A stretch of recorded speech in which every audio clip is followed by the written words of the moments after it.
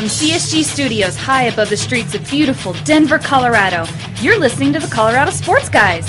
They talk about sports and stuff. And now your hosts, Jeff Morton, Ross Martin, and Nate Timmons.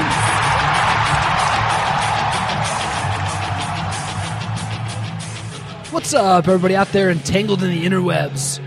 Ross, Hipster's Glasses Martin, on assignment in Indianapolis, checking out the Al Jazeera reports on Peyton Manning and the HGH allegations. But making his way all the way down here from Thornton, we got the king himself, Jeff Morton. What's up, everybody? Nice to be podcasting again. It's been a while since we were here. Nice to be at Jake's Food. Sports and Spirits. I did that earlier tonight, too. And Nate, we have another special guest. We do indeed. Joining us from Denver Stiffs and from the world, Andrew Feinstein. Gentlemen, thanks for having me on. You know, it's nice when Ross goes on assignment because I actually get to pick up a CSG shift every now and then. Yes, I know. Yeah. I've been overdue. You're like Jay Leno. You're the fill-in. Ross has some juicy tidbits he's been texting us about that he's picked up on his reports on Peyton Manning. So we'll have to definitely get those on air at some point. I think I'm looking forward to knowing, if he talked to the guy who immediately recanted his story after he like 6 months ago. after the thing came out. So Paul Klee, I think, had the best write-up in Denver on it. He had a tremendous write-up in the Colorado Springs Gazette, but it was awesome. So anyway, we are at Jake's Sports and Spirits. Andy, tell us what goes on here on Wednesday nights. Well, if it sounds a little raucous behind us, it's because every Wednesday night we do rock and roll bingo. So you combine rock and roll and you combine bingo you throw in 50-cent wings. And it's a hell of a night. So we got a packed house here on the other side of the curtain. Can you dress up for this? You can dress up. You can dress up. Jeff is actually Jeff is the rock and roll connoisseur. Well, I got the Led Zeppelin shirt. I just noticed we got a little Beatles going on here. The Beatles, and he doesn't like the Beatles. I hate the Beatles, too. Why do you have a Beatles shirt? You don't like the Beatles. My dad went to their show in Vegas and got us all Beatles sweatshirts. They have a couple good songs, I guess. Dear Prudence, top 10 song. Yeah, it's really good. And then we got the king himself wearing a Led Zeppelin shirt. So every white suburban kid liked Led Zeppelin back in the 90s. And you got 3 white suburban kids here. Yes. So, yes. And let's start out. I want to talk a minute about the Cavs game from December something date. Nuggets Cavs. Last night. As in last night? Yes, but people listen to this 3 days from now will be like, that wasn't last night, you jackass. Yeah. But Andy, December 29th. You'd posted some tremendous shots on social media, very up close and personal with King James. Do you have anything special you can share with us from around the Cavs bench area that you picked up on throughout the night? Well, I was very fortunate. I did get to sit in the first row right behind the bench. It was interesting. You always see a dynamic there that you just don't catch on TV. LeBron never, ever sits in the huddle, except for maybe once or twice. He sat on the scorer's table in front of the Cavs broadcasters, doesn't listen to David Blatt, At all? and spends a lot of the huddles talking himself, and everyone listens to him and defers to him. And there's no confusion who the leader is and who they defer to. And it's not that he and Blatt have some weird relationship. I'm not trying to start any rumors. I don't think there's anything, testy going on there, but there's just no confusion. LeBron James is the leader of the team, and he doesn't sit with the team. He sits on the scorer's table. But he's a guy's guy. I mean, he's high-fiving him, he's joking with him and all that, but he does not sit in the huddle. Interesting. Had it been a close game, do you think he would have been in the huddle? Like, was he just on cruise control, or that's just how You know what? It was an interesting game. I think the Cavs were up, 10 at half, and they basically traded baskets the entire second half except for some garbage time. Yeah. I think the line on that was probably 9.5 points. I think it was 6. It was 6. There's no way the line was 6. Really? Yeah, it was. I think it was 6, and the Nuggets won by. The Nuggets lost by 6. But I was going to say if you had bet the over, you'd be pissed because of those garbage time. Yeah. But I guess that to me was the dynamic that really stood out to me was how LeBron he's an island unto himself. He's just in a different stratosphere and doesn't have to sit in the chair with everybody else. He gets to sit where he wants. And by the way, real quick, I've never seen. I don't always get to sit in those seats, and thanks to my friend Ryan Mordecai, I get to occasionally. But I can't think of another star that literally sits to the side of his teammates, doesn't sit on the bench with everybody else. Well, he's got a bad back. Well, it's interesting how he does that because is he the only person with power in this league to be able to do that? Basically do what he wants. Durant could probably do that. Oh man, I don't even know if Durant could do that. It's Billy Donovan. Do whatever he If wants. it's a Billy Dude, he's got that franchise. This season he could because he's got him on a stranglehold. That's true. But Andy, there was also a former power forward sitting somewhere close to you over there, wasn't there? Interesting observation. Again. So at the end of the Cavs bench, sitting in the stands on the court side, which I guess you'd call them, what do you call those? The basket side, court side? Yeah. Was none other than former Cleveland Cavalier, Carlos Boozer, the man who stabbed a blind man in the back. And he was sitting there, and it's weird because Carlos Boozer, I mean, I should look this up. He's probably what? He can't be that old. Is he 35? He's not that old. It's somewhere around And there. he's sitting there, and he's an unrestricted free agent hanging out 2 rows away from a team that he's had nothing to do with for 15 years. Do you think that maybe he was in town? Is he friends with LeBron? LeBron had his birthday I don't know if they're still today. friends. Yeah, you know what? Maybe he was in town for LeBron's birthday. Might have But been. why would he be in? Why would he be in Denver? You're right. Yeah. I think that LeBron may have gone out in Denver for his birthday last night. That's It's the very rumor. interesting. You know who else was there last night? Mr. Chauncey Billups. At Yes. half court. At half court. And he had like his entire family with him because they were in the hallway after the game. Yep. Yeah. And they were That's like kinda cool. dabbing up with, not dabbing on him like Cam Newton does, but they were definitely, there was a mutual appreciation society going on in the press lounge after the game. And seeing Billups, I mean, he went over and talked with Stan Kroenke, with Josh Kroenke. At some point in time, it feels like, I don't know if the Nuggets have approached him about a job. I've heard rumors here and there, but it seems like it's still a friendly relationship to where just bring that guy into the fold somehow, right? Well, those seats Chauncey he was in, Billups. so those seats, which are dead center courtside, those are the Kroenke seats. I thought those were Peter Burns' seats. I think those are the Kroenke seats. I think they are. And I just think that, to your point, they should bring Chauncey back in the fold. We talked about this before the show tonight. I see Chauncey what I call the Godfather role. You know, I don't know if you're going to necessarily want Chauncey wheeling and dealing and playing poker against other GMs. He's not going to get on a plane and go to a high school gym in Bosnia like Tim Connolly and Arturis and the entourage are going to do. But talk about an eye for talent. Talk about a guy who played in the modern era at the highest level.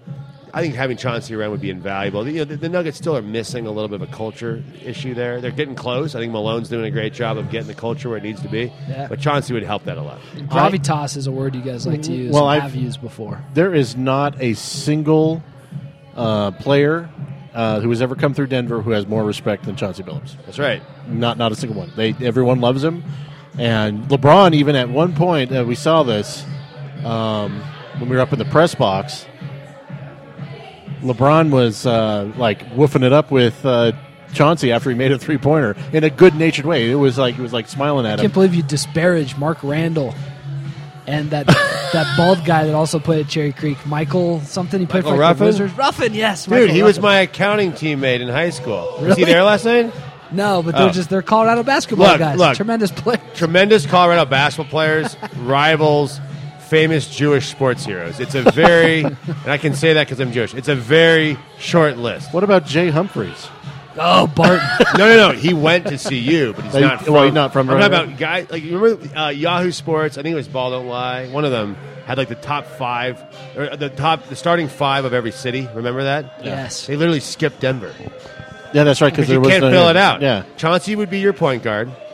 Joe Barely Cares would be your Joe center. Barry Carroll. Yeah. I guess you get Tom Chambers because he's from Boulder. He's your power Tom forward. Chambers is from Boulder? From Boulder. He's outstanding. Fairview High School. Lou Amundsen? Well, hold on. And then your 2 guard would be who?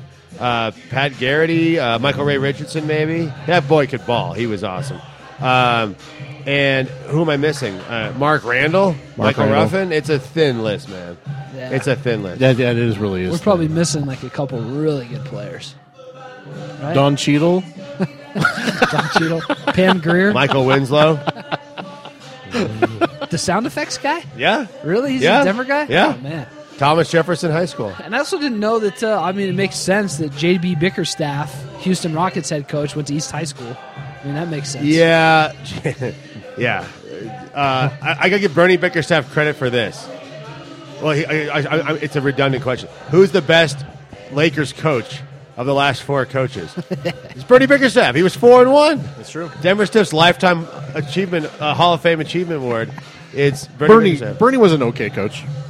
I mean, his players didn't respect him, but he was an okay coach. He was like Chip Kelly. Yeah. Bernie, the GM, killed Bernie the coach. Yeah. Oh man, you're right. Right? Jelly. I mean, you know, before Andy and I descend this into a '90s Nuggets discussion, Which we can do. which for we 2 can hours do. if you Yeah. want. We're close because I do have some topics. We'll discuss it. We'll get right into all Okay, that good. stuff. But it's funny, and we're talking about players from Colorado, but we're coming back to Chauncey.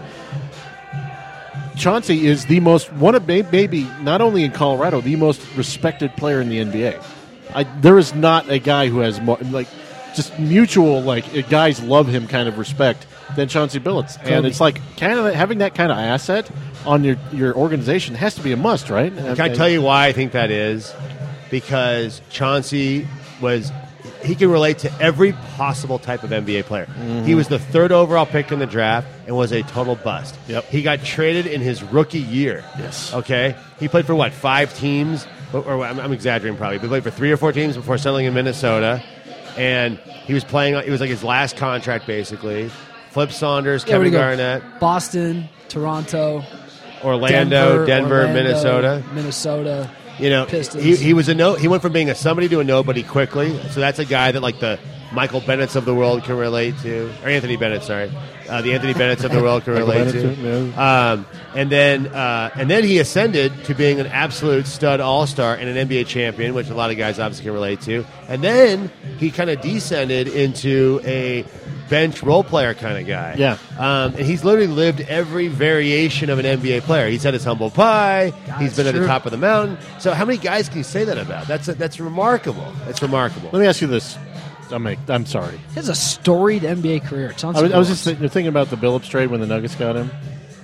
Which Just one? Which one? The second one. Okay. I mean, man, if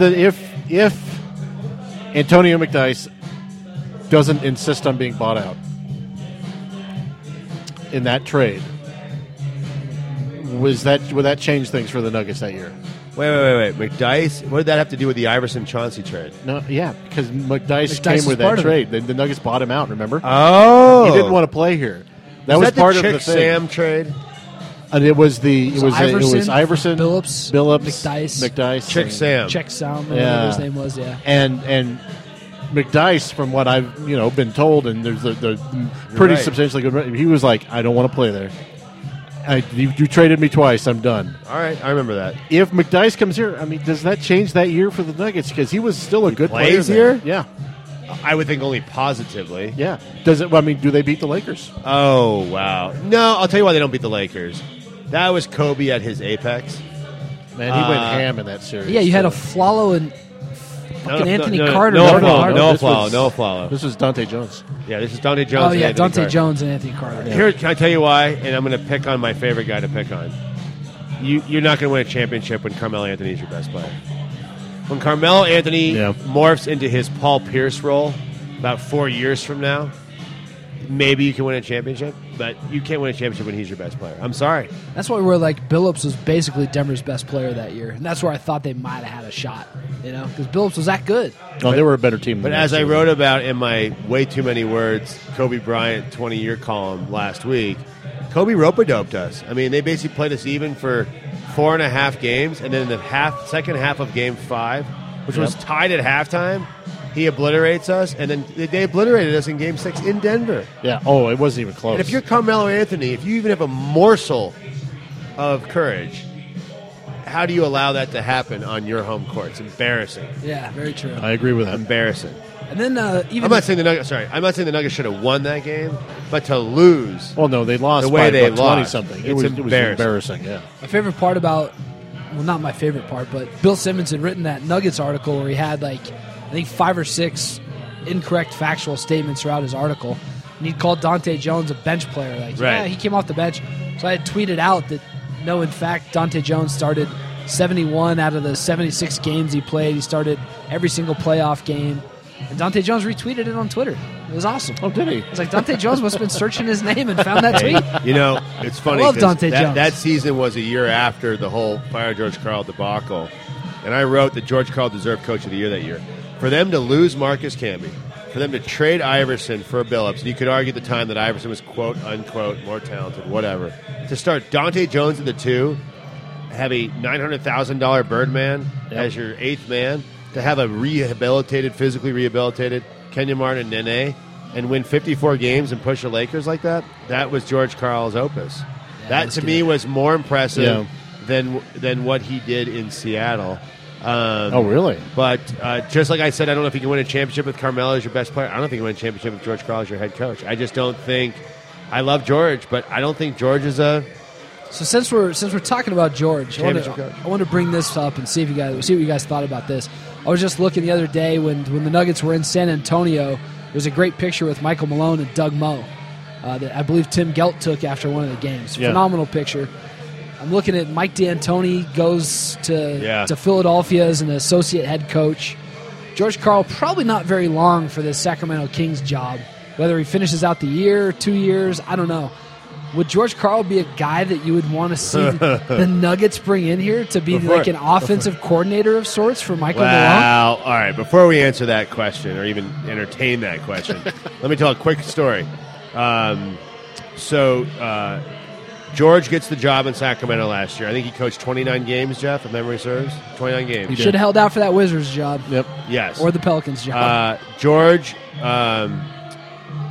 is in San Antonio with the Kings last year. And George being George, give George credit, he tries to be creative. He calls on his friend and mentor, Doug Moe, to come in. Yeah. Doug Moe goes to every Spurs game and watches every Spurs game. He lives in San Antonio. Yeah. So George brings Doug Moe, who Denver Stiffs is named after. The hell is a blog? To come in to the coaching meeting and says, George Karl says to Doug Moe, he's like, Doug, you watch the Spurs. You know the Spurs better than anyone. Tell me, how can we beat the Spurs? And Doug Moe looks at George and these wide-eyed coaches like, oh, my God, Doug Moe's here. And Doug Moe looks at all and goes, are you fucking nuts? You got no chance of beating the Spurs. And that's Doug. That's okay, to answer your question, and this is why I'm shocked about the D'Antoni thing in Philadelphia, there is no way George Karl will be an assistant coach. 5 years from now. No way. 6 years from now. No way. 10 years. He's either a number one or he's nothing. Well, Jeff, what do you think? No, this is the thing. Would you have said that about Doug Moe, though, in the 80s? Did he ever come across as a guy that would accept that role? Well, Nate's point is, I think a decade passed from his Philadelphia flame out to being an assistant coach. He coached, 2 years in Philly? Maybe not. What, 91, 92, 93, somewhere around there? It was brief. 92, 93. And he comes back to Denver in 2006 or 7? 2006, so there was like 14 years. Insisted on the Nuggets signing Earl Boykins, or he wasn't going to stay on as coach. Yeah, well, although Doug Moe did draft Chris Jackson. There you go. He drafted Chris Jackson and was fired. Sort of. Because he was fired. No. Did he draft him or did Bernie draft him? No, that was before Bernie. I think that with George, from what I remember is they allowed. It was him and Pete Babcock. It was Doug and Pete Babcock, and then Bino and Lee insisted on Doug being fired, and Babcock left at the same time, and then Bernie came in. I don't remember.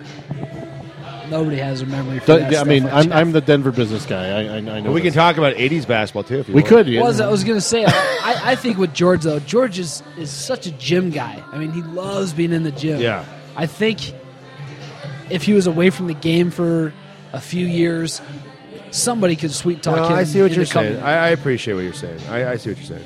I mean, I can see that, but George is. I mean, I'm going to be blunt here. George's ego is so out of control. There's no way. Doug Moe never had that kind of ego. And what about D'Antoni? I never thought D'Antoni would have taken no ego. No ego. He's a really pleasant dude. Yes. He's stubborn, but he's he's just a nice guy from West Virginia. 5-point game. I know the Nuggets keep hanging around trying to make it interesting. I've been distracted. In Portland, down 5, 105-100. Hey, give the Nuggets credit. In Portland on a back-to-back, the cupboard's as bare as it gets, and they're only down 5 in Same Portland. with Portland. Who Tribute to Michael Malone. Portland has 0 starters playing from last season in this game. No Damian Lillard. Yeah, give Mike Malone. I think Mike Malone's doing a good job. Oh, he's doing a fantastic job. I can't believe we won 12 games. It makes you wonder. I mean, Kosta Papanikolaou starts on our team, and we've won 12 games. Oh, God. Kosta Papanikolaou. Jameer Nelson starts on our team, and we've won 12 games. What was it? Nate, did you have a question about... You were leading into something, and we completely ran over you. I was. Well, let's talk about this current Nuggets team, and then we can get into another topic. I want to talk later about Mike Monroe. who retired from his post with the San Antonio Express, but I think he's still doing some writing. He had a tremendous podcast where he talked in depth about covering the Denver Rockets, covering Alex English, covering Mutombo's teams, all those guys. We'll talk about that a little bit later, but let's talk a little bit about this current Nuggets team. And Andy brought up a great point with Michael Malone's doing a great job. I mean, you got close to Papa Nicolau starting at small forward, playing 10 to 20 minutes a night in Gallo's absence. But very quickly here, as Chris Dempsey of the Poster reported, Yusuf Nurkic, obviously we all know he's cleared for full practice, and there's a target date for January 2nd for Yusuf Nurkic to perhaps return. He's going to be evaluated at practice on Friday, and you're also probably going to see, from what Malone had outlined, talking about Golden State being a target date also for Moutier and for Gallinari. So Denver could have, the fullest deck they've had all season.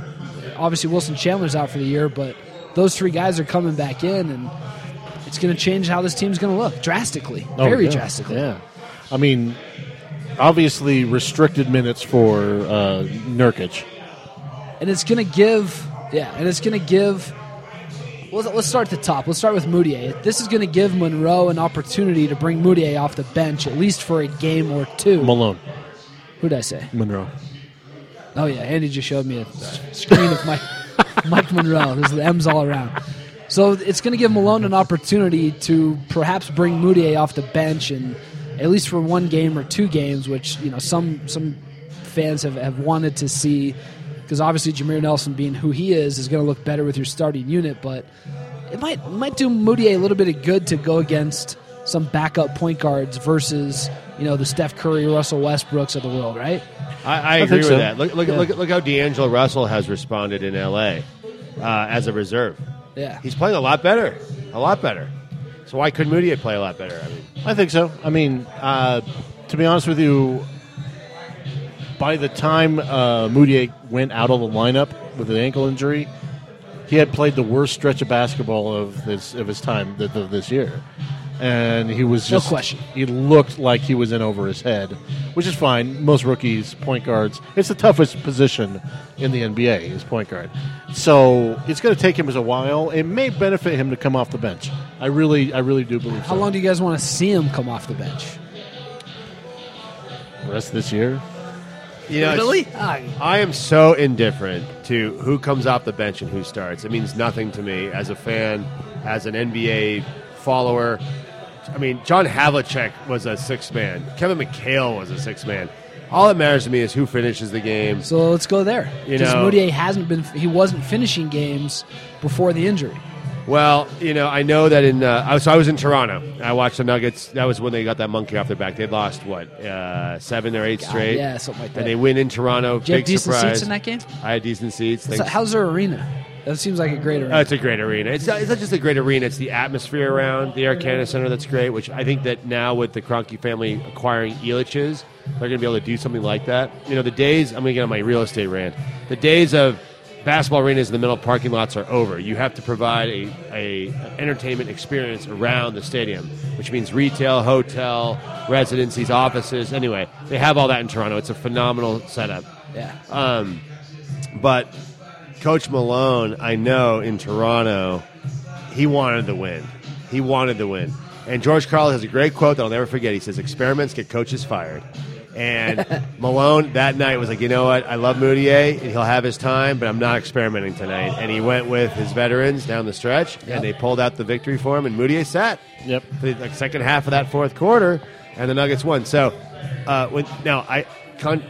contrary to what George Karl espoused a few years ago, and I wrote this in my column on Tuesday, the Nuggets have to experiment. Their future's not with Jameer Nelson. The future's not. If they win 35 games versus 29 games, it doesn't matter. They've got to get these young kids. This is the year to experiment, in my opinion. And you know what? No one's going to fire Malone for that.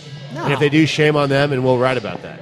But Malone's not going to get fired for experimenting this year. Well, it's going to be interesting to see, because I think Malone, he has so much more trust, I think, intrinsically in Jameer, because Jameer's the veteran. And it's going to be hard not to have the coach's trust when you are a 14, 13-year veteran of the NBA like Jameer is. At the same time, you would like to see Moutier develop, but I don't think his development would be hindered coming off the bench. I agree. I don't think it would, because he got the start, and you saw what he was able to do, and quite frankly, I think they may be helping him out a little if he comes off the bench, because he needs confidence, and the guy does not have any confidence right now, and he needs that. And of course, they're going to have to work seriously on his jumper, which is another issue, but. Which is something that you don't even know. Isn't that why Mike Malone got a contract? Yeah. I'm sorry, Mike Miller got a contract. All these Too many damn M's. M's, I know. Man, Monroe, Malone, Miller. But isn't that why Mike Miller got a contract? Was to work with these kids on their jumpers? Yeah. And by the way, the elephant in the room, it's not that big of an elephant, but there's an elephant in the room. Why is there no third point guard? Yeah. Dude, why is Jameer Nelson out there getting his ass kicked right now? Why isn't there a backup point They try guard? to jam Randy Foye into that role, and it's like, that's what Shaw tried This to is do. this is how It's messed so up this frustrating. is. This is how messed up this is. They traded for Nick Johnson in this deal, right? He was guaranteed 2 years because of whatever deal that Daryl Morey gave him. They cut, Which was the rookie deal. they cut. Yeah, but it was a second. He was a second round pick. Yeah. So usually you don't have guaranteed deals in a second round worth a second rounder. They cut Nick Johnson. They keep Eric Green. Then they cut Eric Green. So they're paying $800,000 for a point guard to not play on the roster while they have Kostas Papanikolaou on the roster. And they had to play Johnson like $1 million And why Yeah, Kostas 1.2. You guys are a little closer to the day-to-day of the team than I am. Why Kostas Papanikolaou versus Eric Papa Eric not going to Green? play here anymore. Why? What's the Because that was the rationale? response to the Wilson Chandler injury. It just seemed like they had familiarity with him and they didn't want to look anywhere else. But then you look at the Wizards, they just called up a guy from the D-League, or signed a guy. I believe his name's Jarrell Eddy, 6'7", very sweet stroke from the outside. Exactly the kind of player that Denver should have jumped all over when they had a need to replace Wilson Chandler. I mean, Papanikolaou couldn't get off the bench for Greece's national team. But, I mean, he's a nice guy. He's got a little bit of skill, but he's definitely not an NBA starter and not a backup guy that's going to have to play all season for Chandler being out. Well, I do believe, too, that they're... And do you really want to win games? I mean, come on. We got lotto balls to collect here. Yes. Right? They've got a point guard in Europe that they really like, but he currently is out with a hip injury. So... Nikola Radicevic. And by the way, Radicevic, it's yeah. not, look, Pronounced it right. I get the lotto balls are lurking in the background, and you know me. I'm not a huge fan of tanking. I mean, Yeah. for every Oklahoma City situation, which did work, give them credit, I can point to a lot of other franchises, probably 4-1 that didn't work, okay? I mean, the For Kings sure. up until last year is a prime example. Warriors for forever. But this is the year to experiment. I'm going to repeat myself. This is the year. And if Yeah. you get the ping pong balls, great. But, go for it. Go for the W's. But do it with the young players who are part of your future, not the old guys that are part of your past. Well, and that's the other thing, too. Like, why decide to cut Eric Green? Didn't you just get bitten in the ass by getting rid of Evan Fournier? You know, haven't the Warriors proved that Ian Clark can play a little bit? You're hanging on to Randy Foye, to J.J. Hickson. You're letting go Ian Clark, who's in the rotation with the Warriors. You're letting go Eric Green, whose first D-League game, I think he scored 40 points or something. Yes. We don't know what those guys are going to become. Why not hang on to them? You know what Randy Foye is. You know what J.J. Hickson is. Like, it might cost you a little bit more money, and that's, again, where it comes back to ownership, where you say, is this team really wanting to make the best possible moves, or are they wanting to make cost-effective moves and make some okay moves along the way? If they wanted to make cost-effective moves, they would never cut Nick Johnson. I mean, that simply put, I mean, that was the part where they ran afoul of themselves. Was Who would you rather have, Nick Johnson or Randy Foye? I honestly would actually rather have Nick Johnson, but Exactly. I would rather have Exactly. Nick He's Johnson. younger. He's younger and Period. cheaper. That's the only thing you need. Yeah. He's younger. Period. I think that in the grand scheme of things, we have to be asking ourselves the question: why do the Nuggets keep getting short of point guards? Why do they always end up having to have Randy Foye run emergency point guard? For 3 years. For 3 years now, this has been the same refrain, and you should never be in the point where you have Randy Foye running a point. And Randy Foye, phenomenal guy. hating hard on his game right now, but hey, that's just how it goes in the NBA. He'll It's have business, the- man. It's business. Players will tell you. Players will tell you it's a business. Players will tell you But that. they get very pissed off about stuff. But it's a business. So don't worry about it. So looking at these guys too, all right, so there's a Moutier situation. Papa Nicolau, obviously that's his situation. Again, and Andy, you talked about this. It doesn't matter if he starts but it matters if he finishes. Nikola Jokic, again, it comes back to your experimental question. How good has this guy been in your eyes, and have you been surprised by him? Well, very surprised, and give Tim Connolly credit. This is where Tim Connolly's Eastern European network is coming to fruition. And I wrote about this last year. I called it the Nuggets International Gamble, and it's paying off. And he was willing to take... Not to be mistaken with Mark Kisla's international disaster. Oh, yeah. Poor kid. Oh, my God. Yes, I remember that. International disaster. Look,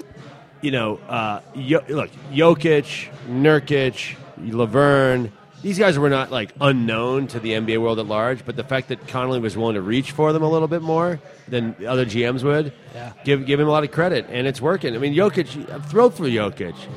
It's amazing what he's doing. He's talking about being thrown into the fire. I mean, Malone had no interest in playing him when we talked to Malone at training camp. And he's out there. Not only is he productive, he's productive against good players.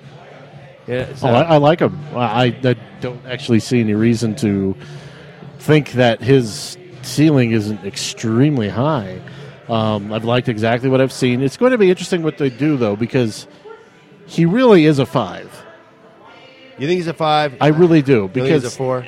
No, because he just doesn't have that. He's not quick enough. Jeff, what's Porzingis? Porzingis is a 4.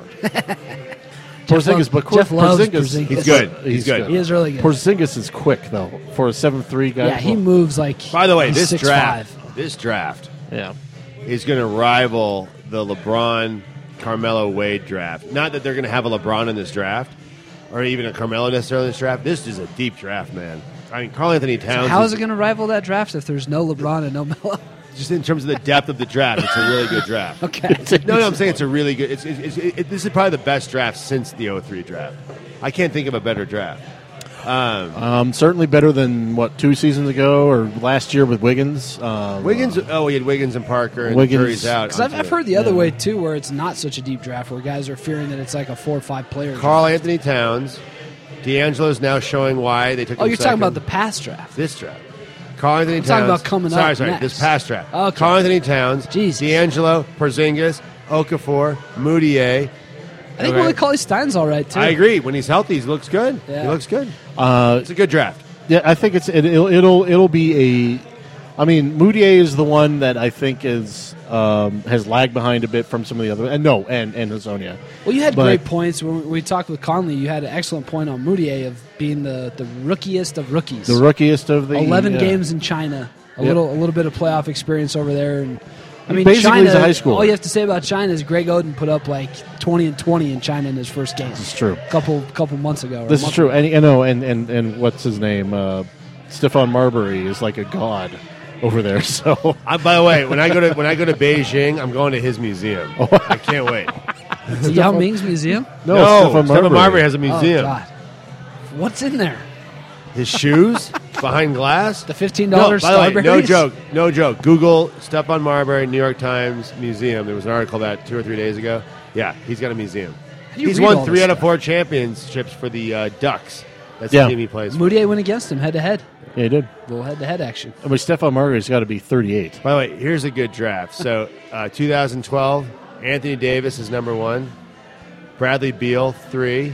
Damian Lillard, 6. Harrison Beal. Barnes, 7. Andre Drummond, 9. That's a good draft. That's a good Masai, hindsight draft. Didn't Masai want to trade up for Bradley Beal in that draft? Yeah, he did. Some rumors about the Nuggets trying to climb in there. And the Nuggets. Thunder as well. Nuggets. Great trivia question. 38th pick in the draft. Quincy Miller. May his NBA career rest in peace. Yeah. Nice kid.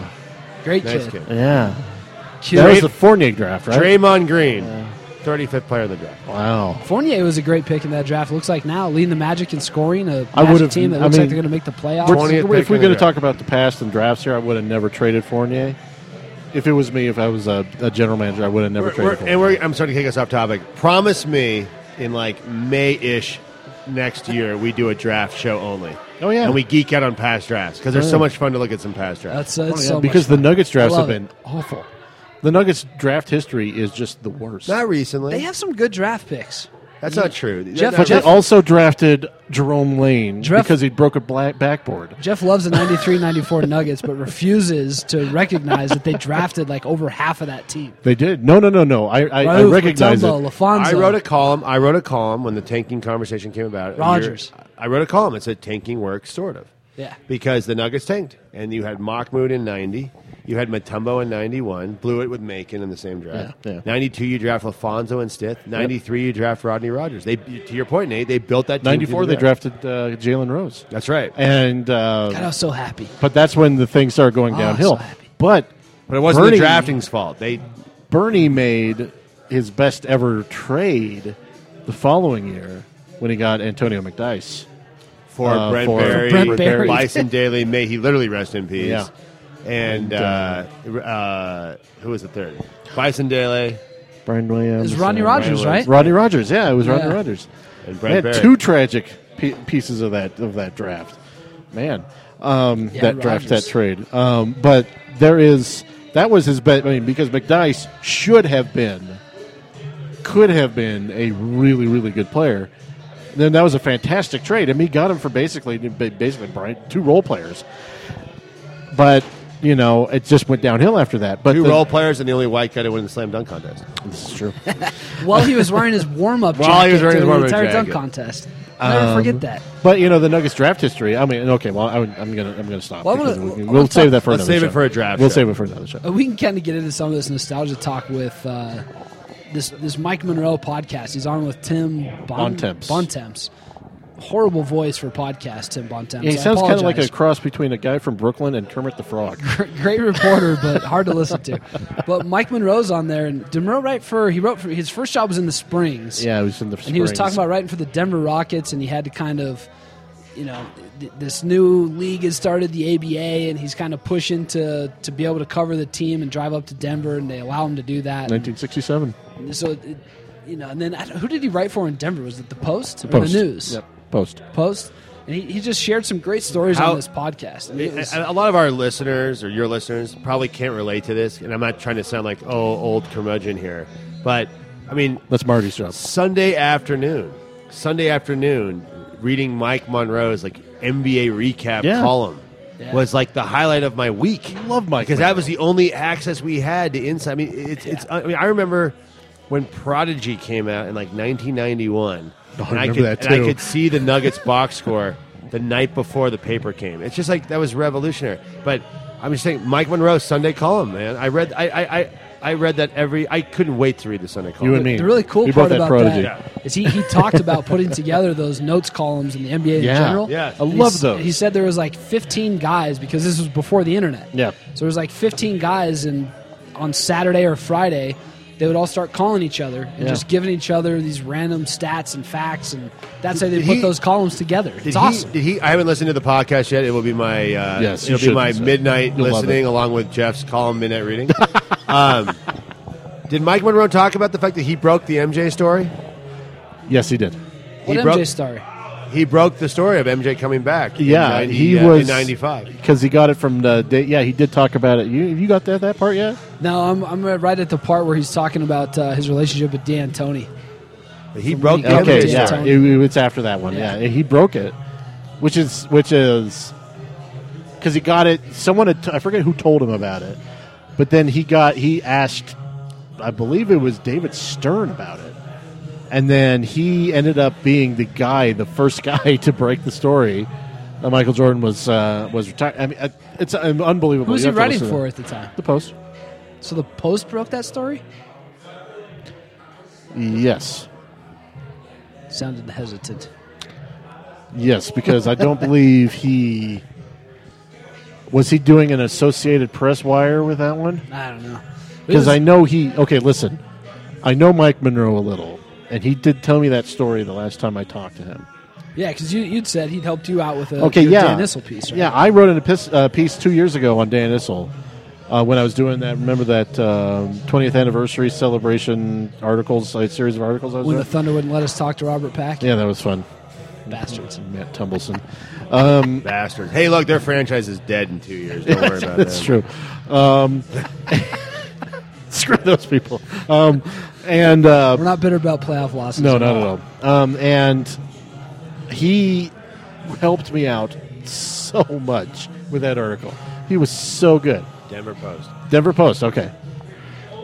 Incredible. It was Mike, but he has the best stories. If you just sit and listen to Mike Monroe talk, he literally has the best stories ever you want to hear about the Nuggets. And the Nuggets were full of colorful personalities and all that stuff. There's rumors that he may have created the El Busto name for Tony Battie.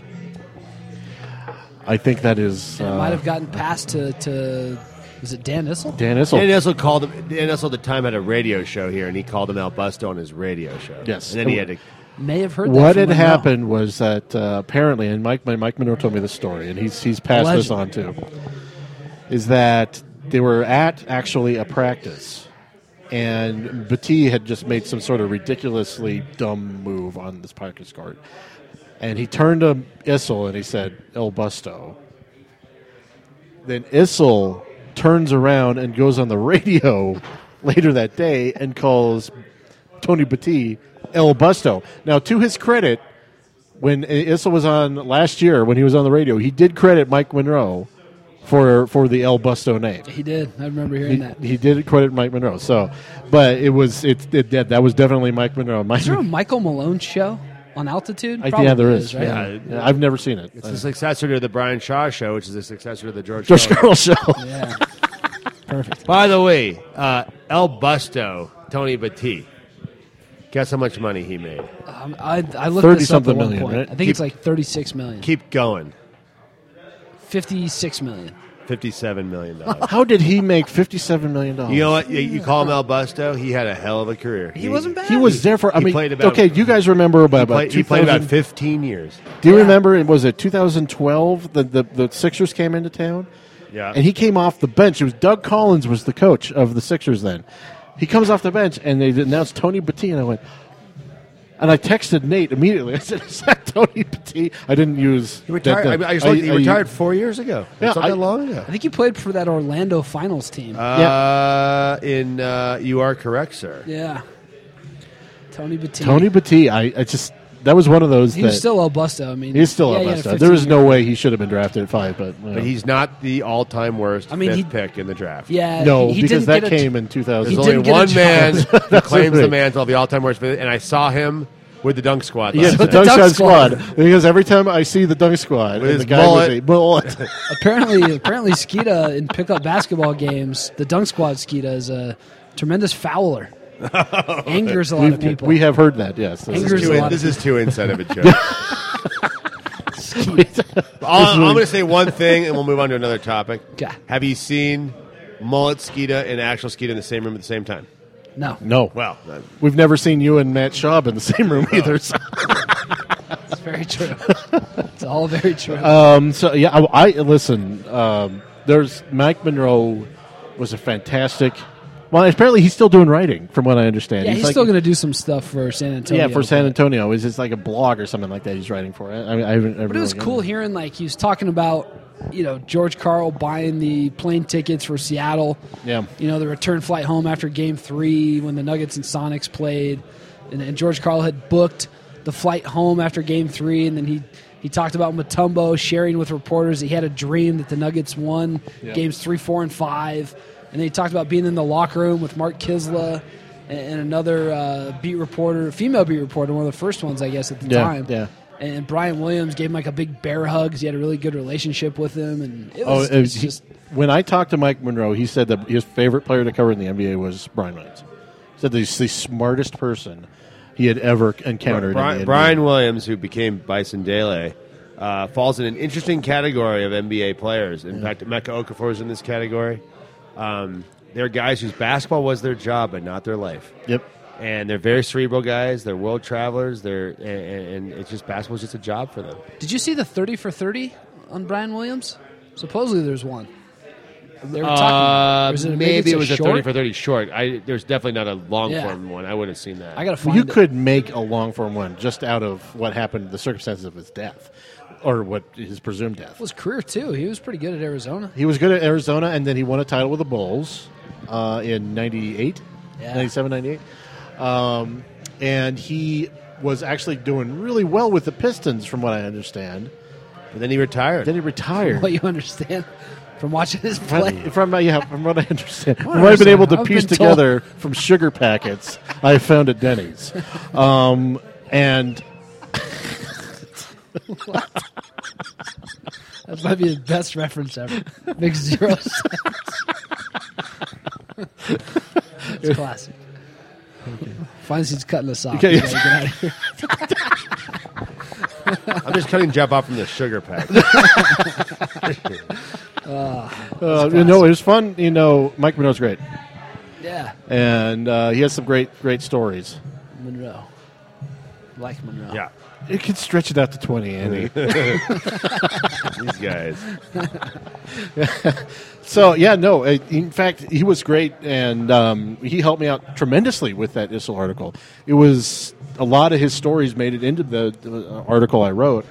And then later I told Issel about it when he was in the Nuggets locker room.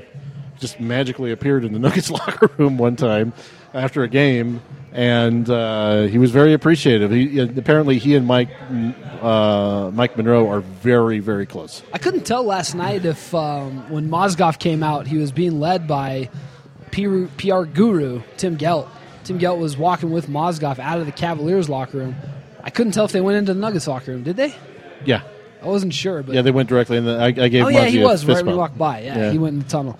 Mozzie was wearing a giant skull sweatshirt. That was cool. an interesting shirt. Mozgov, one of the best guys of all time. One of my favorite Easily. players that's ever been on this team.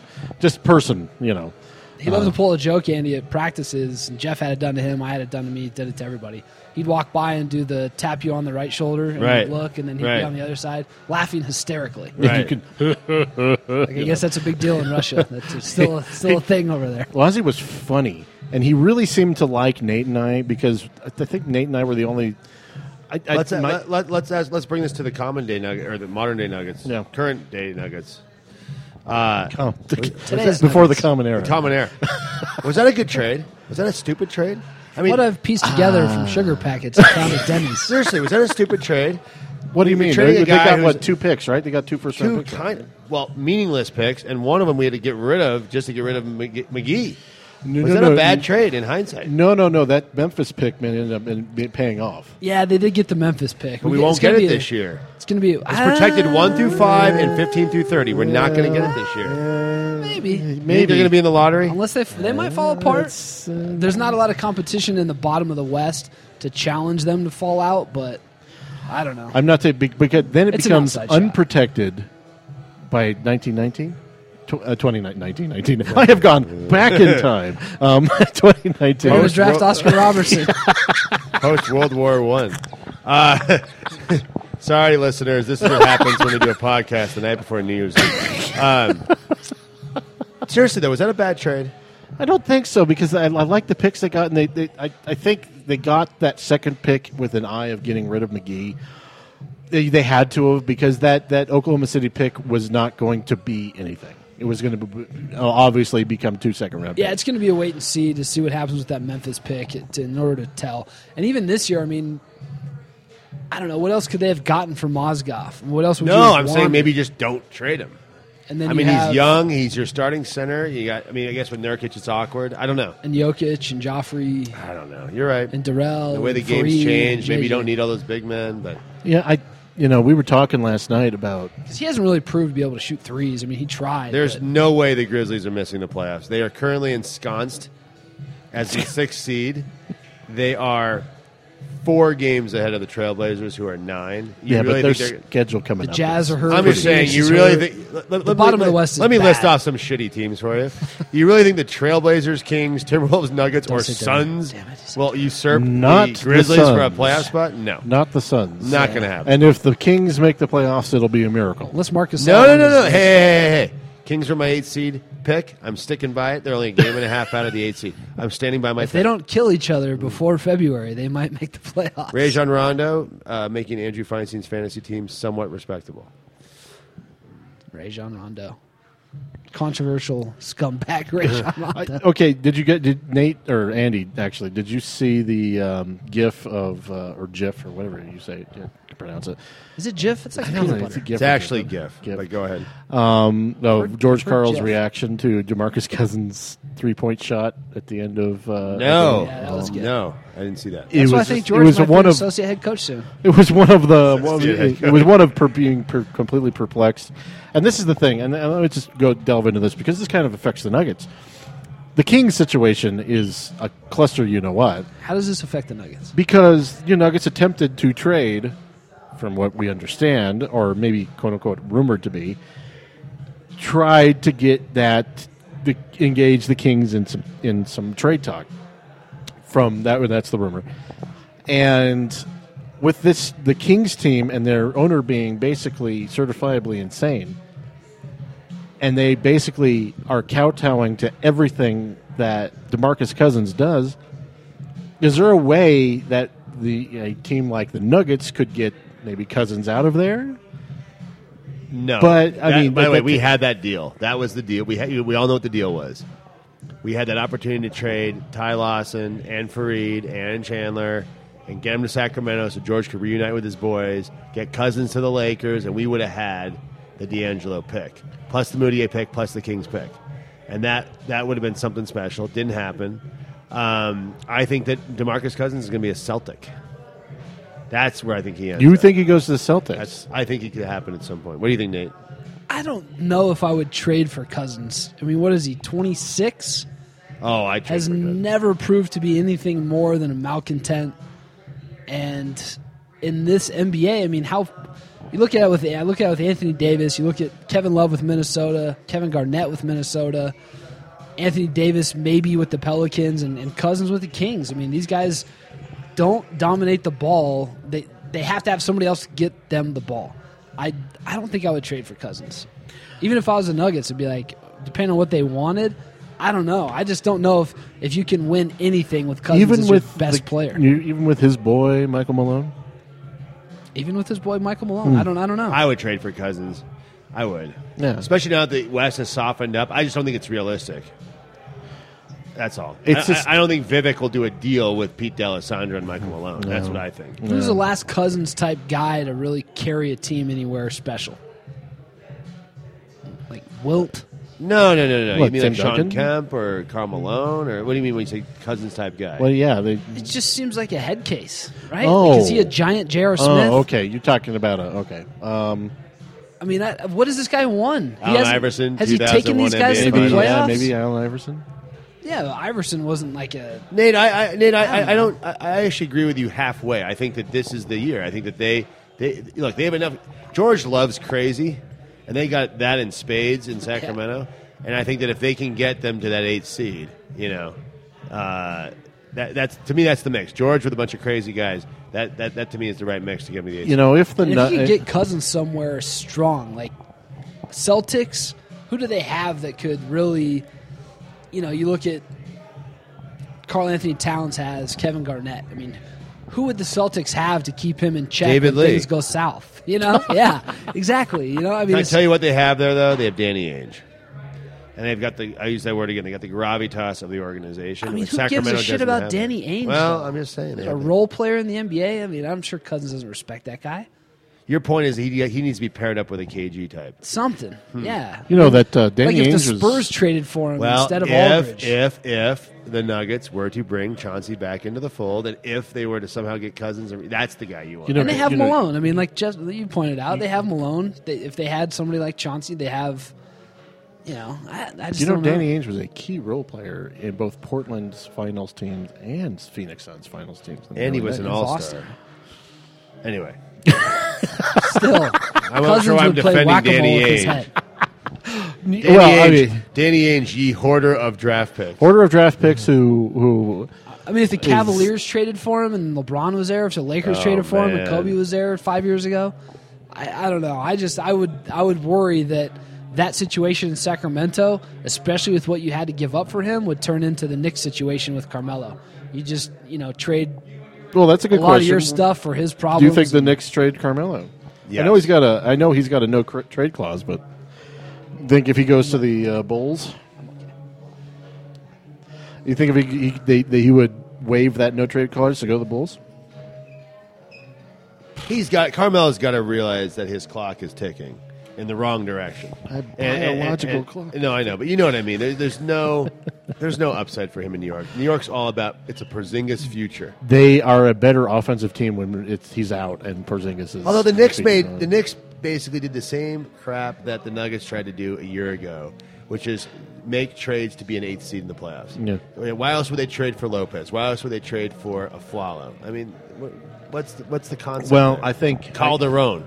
I mean, Yeah. I think the wild card in that is obviously Porzingis, who's looking really good, even though he may be the second best player in this draft when they redrafted after Karl Yeah, Anthony he Towns. very well could be. Yeah.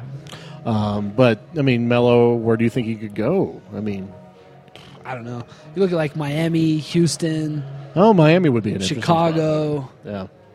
You know, you Because look at some Luol of those Deng is teams. basically a corpse at this point because of all the minutes he played in Chicago. So, Yeah, I mean, he's washed. He's done. Carmelo would be a great fit in Miami. I just don't know how they put that together. Yeah, you'd have to trade like you'd have Winslow, to trade Dragic or something like that. Dragic and Winslow, Calderon and Melo. I mean, you don't need Dragic in Miami. You could really use Calderon, a spot up shooter, and have Dwayne but- Wade operate with the ball. Yeah, but basically it'd be like running Calderon in New York because they run the triangle. So, I mean, Dragic would be lost in that situation too. But I that is one thing I could see is him going to Miami with Wade and Bosh, and then trying to find that thing where he can't be. Melo does respect his peers. He doesn't respect anyone else, but he respects his peers, and he would defer to his peers. And that's his peers are Wade, Bosh, LeBron, and stuff like that. Maybe that would be a situation where he could go, and he would waive his trade clause to go there, which would completely change a lot of things in the East. Yeah. The East, if you will. Who are you liking watching, Andy? Who do I like and watch in general? Yeah, who do you think's like? Who do you find yourself if they're on TV? Or do you have NBA League Pass? I have it here at Jake's. Oh, there you go. So I get to watch every game. Nice. I at home, obviously I just watch the Nuggets when I'm at home. But no, here, if there's any game I ever want to watch, I come here at Jake's. We've got our plug for Jake's, but we've got 21 TVs. We've got all the games. We've got 8 different feeds, so we can show every single game here. Hell yes. Look, I Raptors. hate the cliche pick, but I love the Warriors. To watch. You bastards. It's fun watching them. But yeah, Turncoat. the Raptors are my East Coast team. I root for Masai. We root for him to do well. As I always tell you guys, I root for the Raptors 80 games a year, and they're pretty fun to watch. I actually kind of like watching the Hornets this year. I think they're kind of fun to watch. They've been better since Al Jefferson went out. Yeah, it's been kind of fun to Because watch. he's a black hole. It always has been. It's been kind of fun to watch the Hornets. The Bucks, my grandma's team. I'm always have a soft with the Bucks. Yeah. Hugely disappointing, but fun to watch the Greek Freak. Fun to watch Jabari Parker. Well, that team can't shoot. Yeah, and they're not coached. I particularly well. I thought the Nuggets couldn't shoot until you. And see you those guys games. hate when I say this, but I like watching the Timberwolves. I think they've got a bright future. Oh, yeah. And watching Rubio and Towns and KG mentoring them and Wiggins, it's fun to watch the Yeah, I'm Timberwolves. on board with coached them, by too. They're Sam fun. Mitchell. So I don't know, if I had to Yeah, pick they need 3 a or new 4 coach. teams, those are the kind of teams that, other than the obvious 3, Cavs, Spurs, and Warriors, those are kind of the 3 or 4 teams that resonate with me. Did you listen to Zach Lowe and Kyle Lowry's podcast? I did not. How far do you think that these Raptors can go? Like, what does Masai need to do do they have any kind of recipe there to get out of the Eastern Conference? Well, so I picked them to be the second best team in the East, which I'm standing by that pick. I don't think that's that far off. They're actually a half game or a game within the second spot. I don't know how to say this. I really like Dwayne Casey. He's a really good guy. I question if he's the coach that can get you to the conference finals. They give Masai credit. He toughened up that team. I mean, Damari Carroll, Luis Scola, Bismack Biyombo, those are tough guys. Yeah. I mean, they finally got a tough team. The Valanciunas has been out. I think the Raptors. I'm rooting for Dwayne Casey because he's such a good dude. If they get the right matchups, kind of like the Nuggets just never quite had the right matchups, and then all of a sudden 2009 it was like Hornets, Mavericks, we're on our way to the conference finals. Yeah. If the Raptors, sorry, if the Raptors can just get the right matchups, I could see them going to the conference finals this year. Unfortunately for everybody in the East, when it really matters, I'd be shocked if Cleveland loses more than 1 game in the playoffs. they're just head and shoulders above the rest of them. Even though they're barely a couple games ahead of everybody else, they may lose one game. I mean, LeBron obviously is being a little economical, but he showed against the Nuggets. I mean, Kyrie was resting, and in that second half, it was all LeBron. And Love played terrible. Yeah. I mean, LeBron was going against Papa Nicolau and Will. Well, that's true, but I mean, he took over. And Darrell But, Arthur. I mean, but it's like you don't have to delineate the competition because it was that much better, and that's most of the East. Yeah. I mean, you're not talking about something where he has to run the gamut of well, you don't have to Blake Griffin anymore because he's out with an injury, but you don't have to run the gamut of the Warriors and the Clippers and the Rockets, not anymore. But I mean, like even Memphis could pose a problem. You don't have to be basically beaten up anymore like the old Eastern Conference was in the 80s. I also don't know who in the East. To Jeff's point, yeah, I'm just looking quickly here at the standing. Maybe the Bulls are interesting. I think the but Celtics are pretty interesting. I would agree with that, but here's the team that I think the Heat are going to make a move. I think the Heat are going to make a move. They know that Dwayne Wade and Chris Bosh's lifespan as star players is expiring soon. I look for the Heat to make a move. I think the top four are going to be Cleveland, Toronto, Chicago, Miami. Hawks will be in the mix there. I can't imagine that the Magic, the Pacers, scare anybody. The thing, though, with like those teams, I mean, not with the Magic. I think the Magic and the Celtics are in the same boat where when things get rough in the fourth quarter of a tight playoff game, Cleveland can dump the ball to LeBron. The Pacers can give the ball to Paul George. Who do the Celtics give it to? Who do the Magic give it to? Evan Fournier? Maybe. That's where they're going to run into problems is close fourth quarter playoff games. But your point is Paul George, there's no confusion. That's who you give it to. Yeah. And by the way, Toronto, Kyle Lowry, that's who you give it to. And Corey Joseph, the acquisition. DeMar DeRozan will try to take over. Yeah. They got guys. That's scary, great. though. Isaiah Thomas, I remember when he did NBC broadcasts, I don't think he ever said anything intelligent except for one time. And they asked him, I think he was covering, it was Bulls Pacers 98 conference finals. They were tied 3 games apiece. It was one of the few times MJ had a 7th game. Yeah. And they asked Isaiah, who wins this game? He said, maybe it wasn't them. Maybe it was the Lakers going up against, it was the Shaq's Lakers maybe going against. Anyway, Isaiah's point was the team with the best player is going to win the series when it gets to that point. And he's right. And that's exactly what happens. And that's why at the end of the day, in the East, you're right. The teams like the Magic or the Celtics that are a collection of really fun young guys, but there's no true alpha male. I don't see how any of them go far. See, part of the reason that's the Hawks' problem. Maybe they win around. By the way, that's the Hawks' problem. Yeah. See, the part of the reason why the exception to all the rules in the NBA has been the 2004 Lakers. One of the reasons that's the exception is because they brought in one particular guy that everyone hated, and that ended up being Karl Malone. And once that happened right there, they couldn't, their dynamic broke down. And that ended up being the kind of poison well kind of situation that you had there. Didn't Malone get hurt, though? Malone got hurt. By the way, that was a weird season. Malone got hurt. Kobe's flying back and forth from Eagle County on rape allegations. Clearly remember that season. Phil Jackson has no idea how to coach a point guard. No. So Gary Payton was lost. Shaq was out of shape. Yep. I lived in L.A. I watched all those games. It was a circus. It was a disaster. And the fact that they even got to the finals that year, that's amazing. In and of itself is remarkable. Amazing. And then the Pistons come in, and then they win with, quote-unquote, without a star. But people forget that Pistons team, on that starting 5, basically all-stars. I mean, you got Chauncey, Ben Wallace. And I hate to take anything Rasheed away. Wallace, Rip Hamilton. By the way, and I hate to take Tayshaun. anything away from that Pistons team. Give them credit. They went to back-to-back finals. They won one and went to some games. The East was so bad. I mean, Iverson's Sixers don't go to the finals in this Eastern Conference. No. Okay? Sure. Jason Kidd's Nets do not go to the NBA Finals in this Eastern Conference. They're Chauncey's Pistons maybe do, but that was that era. I mean, the East was so bad. You thought the East was bad last year? The mid-00s, the East was so bad. The East was probably at its worst when LeBron went to his first finals with Cleveland. I would agree with that statement. That might be the worst team to represent. That and Iverson Sixers, in my opinion, are the 2 worst teams to represent a finals team in probably 35 years of NBA history. Both of them were terrible, right? And how the Sixers won a game in that against Lakers. It's because he went for 41. 51. Yeah, 51. I thought, too, bring it back to the Hawks where you're talking about Atlanta. I was watching their game against the Rockets this morning that happened last night where they were down Hawks were down 19, came back and won at 121-115. And the guy that kind of took over for Atlanta that has had a great career where he started out kind of wishy-washy was Jeff Teague. Yeah. Which is a guy that Tim Conley kind of pointed at to, a point guard that really had to kind of work his way up, which Moutier may have to do. But, man, Jeff Teague is a pretty special player that really can get to the rim. That's kind of where I've been watching Moutier and thinking, he has, like people say, he plays kind of slow, and he tries to use his, stop and go speed a little bit too much. Right now, he doesn't quite know how to use it. He doesn't quite know, I love the movie Swingers where they're telling Jean Favreau that, he's a bear and he has these claws and he's trying to figure out how to kill this rabbit and he has these claws. He's looking at him and he can't figure out how to kill this rabbit with these claws. And that's kind of what Moutier is like to me. He's just a guy that, has all these tools, and once he figures out how to start using them, like Jeff Teague has done, he's going to be very dangerous. So, Jeff, let's just geek out on the draft real quick. 2009. Great point guard draft. First pick is Blake Griffin. Second pick is Hasheem. Third pick, James Harden. Wow.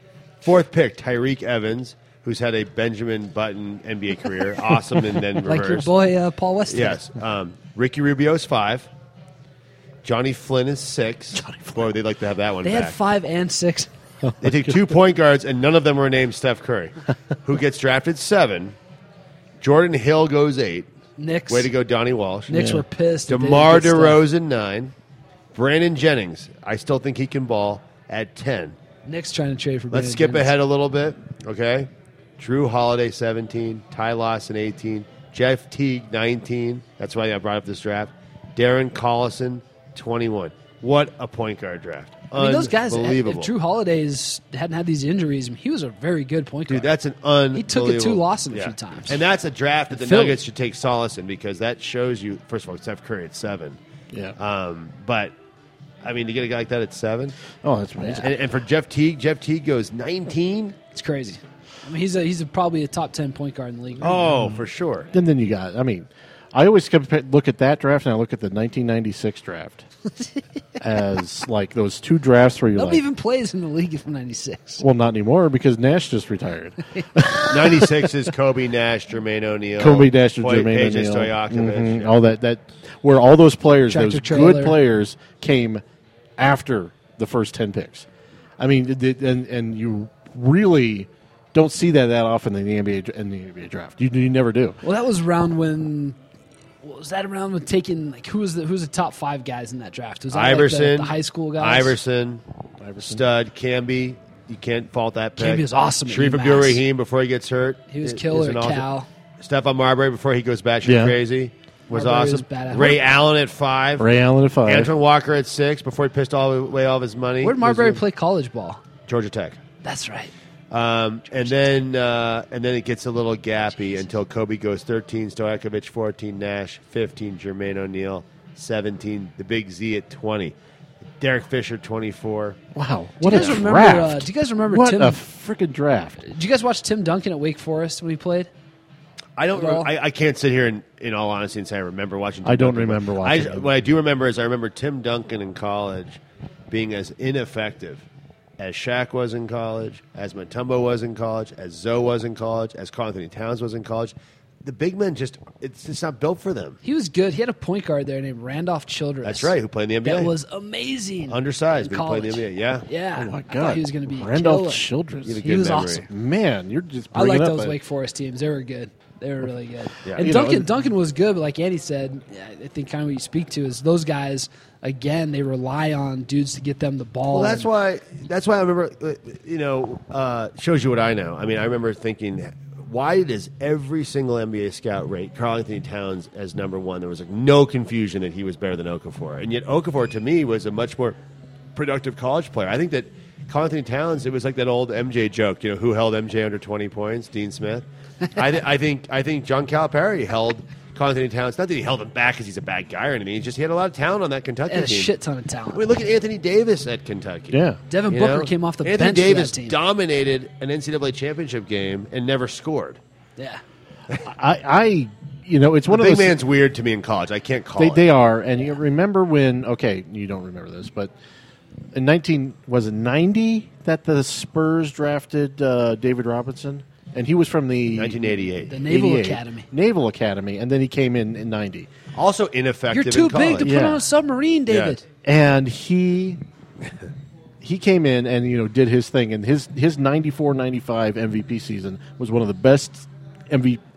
best seasons I've ever seen from a center. It was just dominant. Was that the season that pissed off Hakeem and then No, Hakeem dismantled yes, him in the yes, playoffs? 94, Yes, that was 95. it. Averaged He like was the MVP. 35 That points was a it. game. Well, I actually looked at that season series. David Robinson didn't play that bad. It's just people remember some things. What was interesting about that series that I actually just watched Clutch City because they did a NBA I TV. need to watch that. Had a documentary marathon the other day, and I've seen Clutch City before, but I watched it again. I have not watched it, and I loved those Rockets. That series is so fascinating because in '95 Western Conference Finals, the Rockets go into San Antonio and win the first 2 games. Yep. They go back to Houston, and the Spurs win the next 2 Yep. games. Yeah. And then the Rockets win the last 2 games. It's just unbelievable. That was the what happened. weirdest. And Bob Hill wasn't the greatest coach in the world. He has some nice gray hair. That wasn't Bob. Oh, yeah, that was Bob. Yeah, it was Hill. Bob Hill because he replaced. That's before Pop stabbed him in the back. And then talk about revisionist history. Nobody with liked Bob Hill, though. Greg Popovich was like the. Greg Popovich is a saint. He got rid of the devil, which was Bob Hill. apparently. Well, that was like he was reviled. People forget this. Greg Popovich was hated for years in the NBA for what he did to Bob Hill. Well, it was kind of bullshit because Yeah. David Robinson's hurt. The Spurs are having a bad year. Shut down Sean Elliott. And they could have brought David Robinson back, and I don't know for how many games, but maybe for 15 games. Yeah, 20 right, games. about 20 games. And Bob Hill wanted to bring him back, and David Robinson wanted to come back, and Greg Popovich was like, yeah, you're not doing that. And Kept showing him highlights of Tim Duncan. he basically fired Bob Hill, told David Robinson, you're taking the rest of the season off, and they got rewarded for that. They won 20 games. The Nuggets won 21 games. 21. And that extra damn ping pong ball, they get Tim Duncan, we get Tony Battie. They go to 6 NBA Finals, and we go to the toilet. Well, I will say this: Tim Duncan on the Nuggets is not Tim Duncan on the Spurs. His career would have been a little different. He still would have been a great player, but he would not have had. Who would have the been career. his rookie year coach? Would it have been Bernie? It would have been Bernie, because Bernie quits in No. No, Bernie It would have quits been- in 96. No. It would have been Bill Hanslick. Hanslick's 97, 98. Yes, that was when he was drafted. Oh, Tim Duncan was 97. drafted in 97. You're right. It would have been Bill Hanslick. Jeff which would is have been- correct, ladies and It gentlemen. Then it would have been D'Antoni the next year. It would have been D'Antoni. the Well, next it year. wouldn't have been because Bill Hanslick, instead of winning 11 games, He would have won more. he would have won 12 because he would have had Tim Duncan. And that Nuggets roster was completely bereft of talent, as we all know. But that was like his career would have been different because he got drafted by a team that had David fucking Robinson on it. Who, and again, just shows you how history works. And David Robinson, the ultimate mensch. Wouldn't man, You know? Oh man, it's just What's Osweiler learning from Peyton Manning just by osmosis? Mm-hmm. Just by osmosis. how to yell Omaha, And I mean, I how to don't throw know. interceptions. For Tim Duncan, and by the way, and Tim Duncan's the right personality to be with a guy like David Robinson and not to fuck it up. How big would the ratings be? Sorry, should I say things like that on this show? that's Is that fine. okay. That's fine. You can swear on the Yeah. podcast. How big would the ratings be for the NBA draft lottery if it was still in a giant clear ball with envelopes and Adam Silver reaching? You know, I mean, it's this They complex. went to ping pong balls that you know long what after. though? A lot. No, but you hear that's this complex Okay, so number I- system in a I- back room that Jeff- sucks. Jeff Morton, always one who's up for a conspiracy theory. Jeff and I were conspiracy theorists for many, many years on the draft. I mean, come on, Cleveland getting LeBron. Bring back the flip phone. But Simplicity. when Cleveland got 3 out of 4 number 1 picks, there's no way it's rigged. There's no way it's rigged. And Tim Connolly, our friend and GM of the Nuggets, he told me he was a witness in the room. He's witnessed Yeah, the he ping pong told balls. us They don't so, rig yeah. it. They do not rig it. It's like they have an It's paid off. algorithms. It's fun for us. He's just been here. Here's your money for this. It's fun for us to say that it's rigged. It's I fun know, for but us how to say fun it's would rigged, it but be it's not to rigged. have a giant, like that big wheel and Silver's out there spinning the wheel and reaching into the envelopes? That would be By exciting. the way, there was a Everybody proposal. Gets a There was a fair shake. proposal for the lottery that the Sixers shot down that I really liked. And I think they did. They put you in The trunk. wheel? No, it wasn't the wheel. The wheel's not viable, and I'll get to that in a minute. I hate the wheel. I like the wheel, but No. but Zach Lowe missed something on the wheel. Burn the wheel. The problem with the wheel is if you are the biggest stud at Duke this year and you're a freshman, and you know that Yes. Milwaukee has the first pick this year, but Exactly. the Lakers have the first pick next year, you're going to play 2 more years. And that's the problem with the wheel. Okay, No doubt. there was a proposal so that it was in tranches, if memory serves. So like the worst 4 teams had the same odds, and the next 4 teams had the same odds, and the Sixers vetoed it. I actually liked that one because it disincentivized the blatant tanking a little bit. I like putting the 7th and 8th seeds of the playoffs into the lottery as well. I think that's awesome. Or what about the other way around, meaning you can play into the lottery, or play into the playoffs if you're a 9th? That was Simmons' argument. Simmons wanted to do that fun as hell tournament at the end of the year where, like, you could actually get the 8th seed or something. But anyway, we're not going to solve the draft lottery at this No, we're not. But I think it would be awesome. Give me the wheel. Give me simplicity. A big clear ball and Adam Silver reaching in there pulling out envelopes. Everybody has the same odds. It doesn't have the same kind of theater without David Stern there, who everyone hated. I'll tell you what I miss about the lottery is Elgin Baylor. There was just nothing Even better they were than there seeing every Elgin year. Baylor. And here, to show you that I'm topical, in his Bill Cosby sweater. Oh, my God. Every year, sitting up there. Cosby. Oh, my God. He'd be let off the stage by 2 cops. I think Joe Rogan had the best Instagram today. He said something about, Bill Cosby, the dad is, mugshots, rapists, whatever.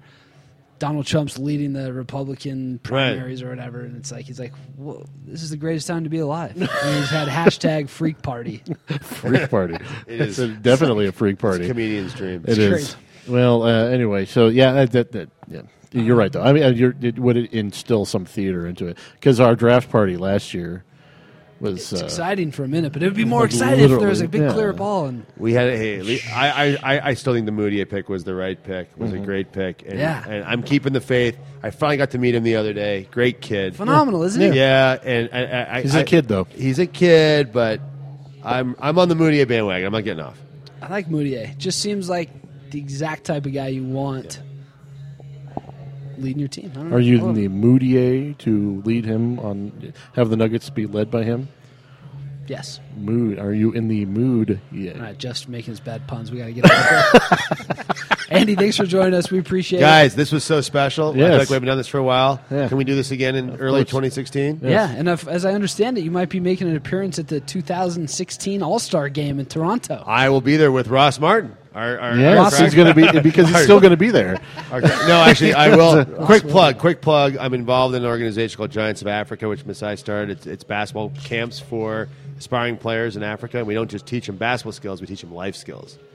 And we shot a documentary last summer. Oh, very cool. And we went to 5 countries together, and the documentary crew came with us to these 5 countries. Wow, yeah. I saw a rough cut of the documentary. It will be called Giants of Africa. It's unbelievable. Are you a ball boy in it? I have a few probably very, tangential cameo appearances. But it's a phenomenal. Like I said, just saw the trailer. The director's a friend of mine. I haven't seen the final cut. We're going to debut it Thursday night of the All-Star Game, and we're going to do a screening in Denver about a year later after it does the festival circuit, and you two better be there. Oh, yeah. And we're going to get a lot of people there. We're going to try to get Masai back to Denver, give a little speech. It's going to be a great night. Oh, yeah. And then are people going to be able to purchase this DVD form? All that will be available. All that. Like I said, it'll debut at the All-Star Game, and then I think it gets submitted to all the festivals, which I think is for the fall of 16. So keep an eye out for Giants of Africa. Oh, man. Love it. You can go to giantsofafrica.org, and you can learn all about the organization. Fantastic. Very cool. All right, on that note, let's get out of here. We'll see you guys Thanks for coming on, Andy.